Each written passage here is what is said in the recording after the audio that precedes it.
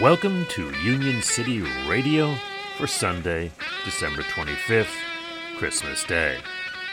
Here are highlights from last week's Union City Radio.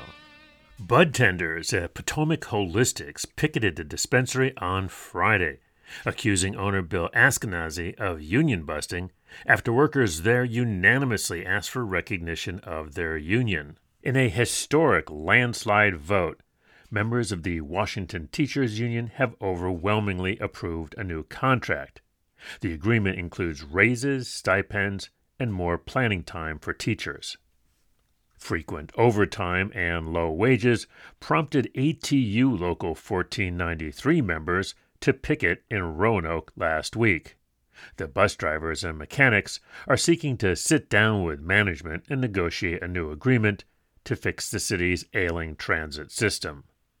Workers at 3 DMV area Starbucks were among those joining last weekend's nationwide Double Down strike, including one in Olney and 2 in Baltimore. Starting last Friday, around 100 Starbucks union stores and over 1,000 union baristas struck for 3 days, in the longest collective action in the campaign's history, the latest escalation against Starbucks' ruthless campaign of anti-union bullying. The D.C. Labor Corps, DSA Metro, and local Amazon workers were among those on the picket line at the only Starbucks on Sunday. In the last 10 years, Operating Engineers Local 99's apprenticeship program has produced more apprentices than all other programs in the state of Maryland combined over the last 44 years. That's why Local 99 received a Certificate of Notable Contribution at the 2022 Maryland Apprenticeship Awards last month. Just being nominated for the award was a great honor, said JAC Training Coordinator Mark Brandt. Winning the Apprenticeship Award is a great tribute to all the people involved with the program here at Local 99, said Brandt. We've got a photo on our website, dclabor.org. The Metro Washington Labor Council, AFL-CIO, on Tuesday applauded the efforts of the Moore-Miller Transition Team to include representatives of working families in Maryland. We are excited that Governor-elect Wes Moore and Lieutenant Governor-elect Aruna Miller are putting representatives of working Marylanders in these critical roles, said Metro Council President Deanna Forrester.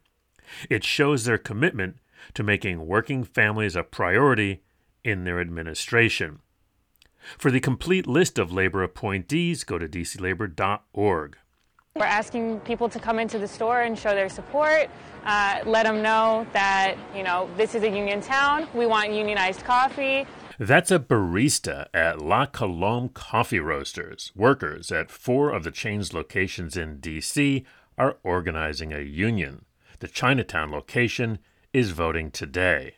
Me and my coworkers are all really united. We all feel really close to each other, and we're just really excited to kind of be leading the charge in unionized coffee at La Colombe. It's been really awesome seeing everyone come out and see all the stickers.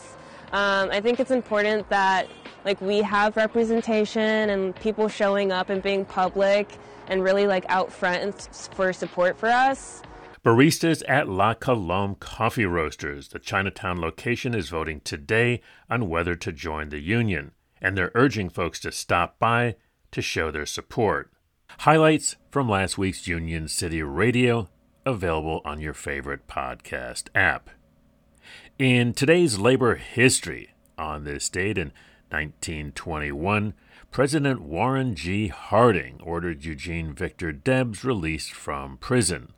The Socialist Party leader had been convicted of sedition in 1918 and sentenced to 10 years in prison for an anti-war speech he made in Canton, Ohio earlier that year. Today's labor quote is by Gene Debs from his speech in Canton, Ohio in 1918. Wars throughout history have been waged for conquest and plunder, and that is war in a nutshell. The master class has always declared the wars. The subject class has always fought the battles. To turn your back on the corrupt Republican Party and the corrupt Democratic Party, the gold dust lackeys of the ruling class, counts for something. It counts still more to join a minority party that has an ideal, that stands for a principle and fights for a cause. That quote read by Rick Smith from Labor History in 2. We've got a link in the show notes. Union City Radio is supported by our friends at Union Plus. Find out more at unionplus.org. This has been Chris Garlock. See you on the line.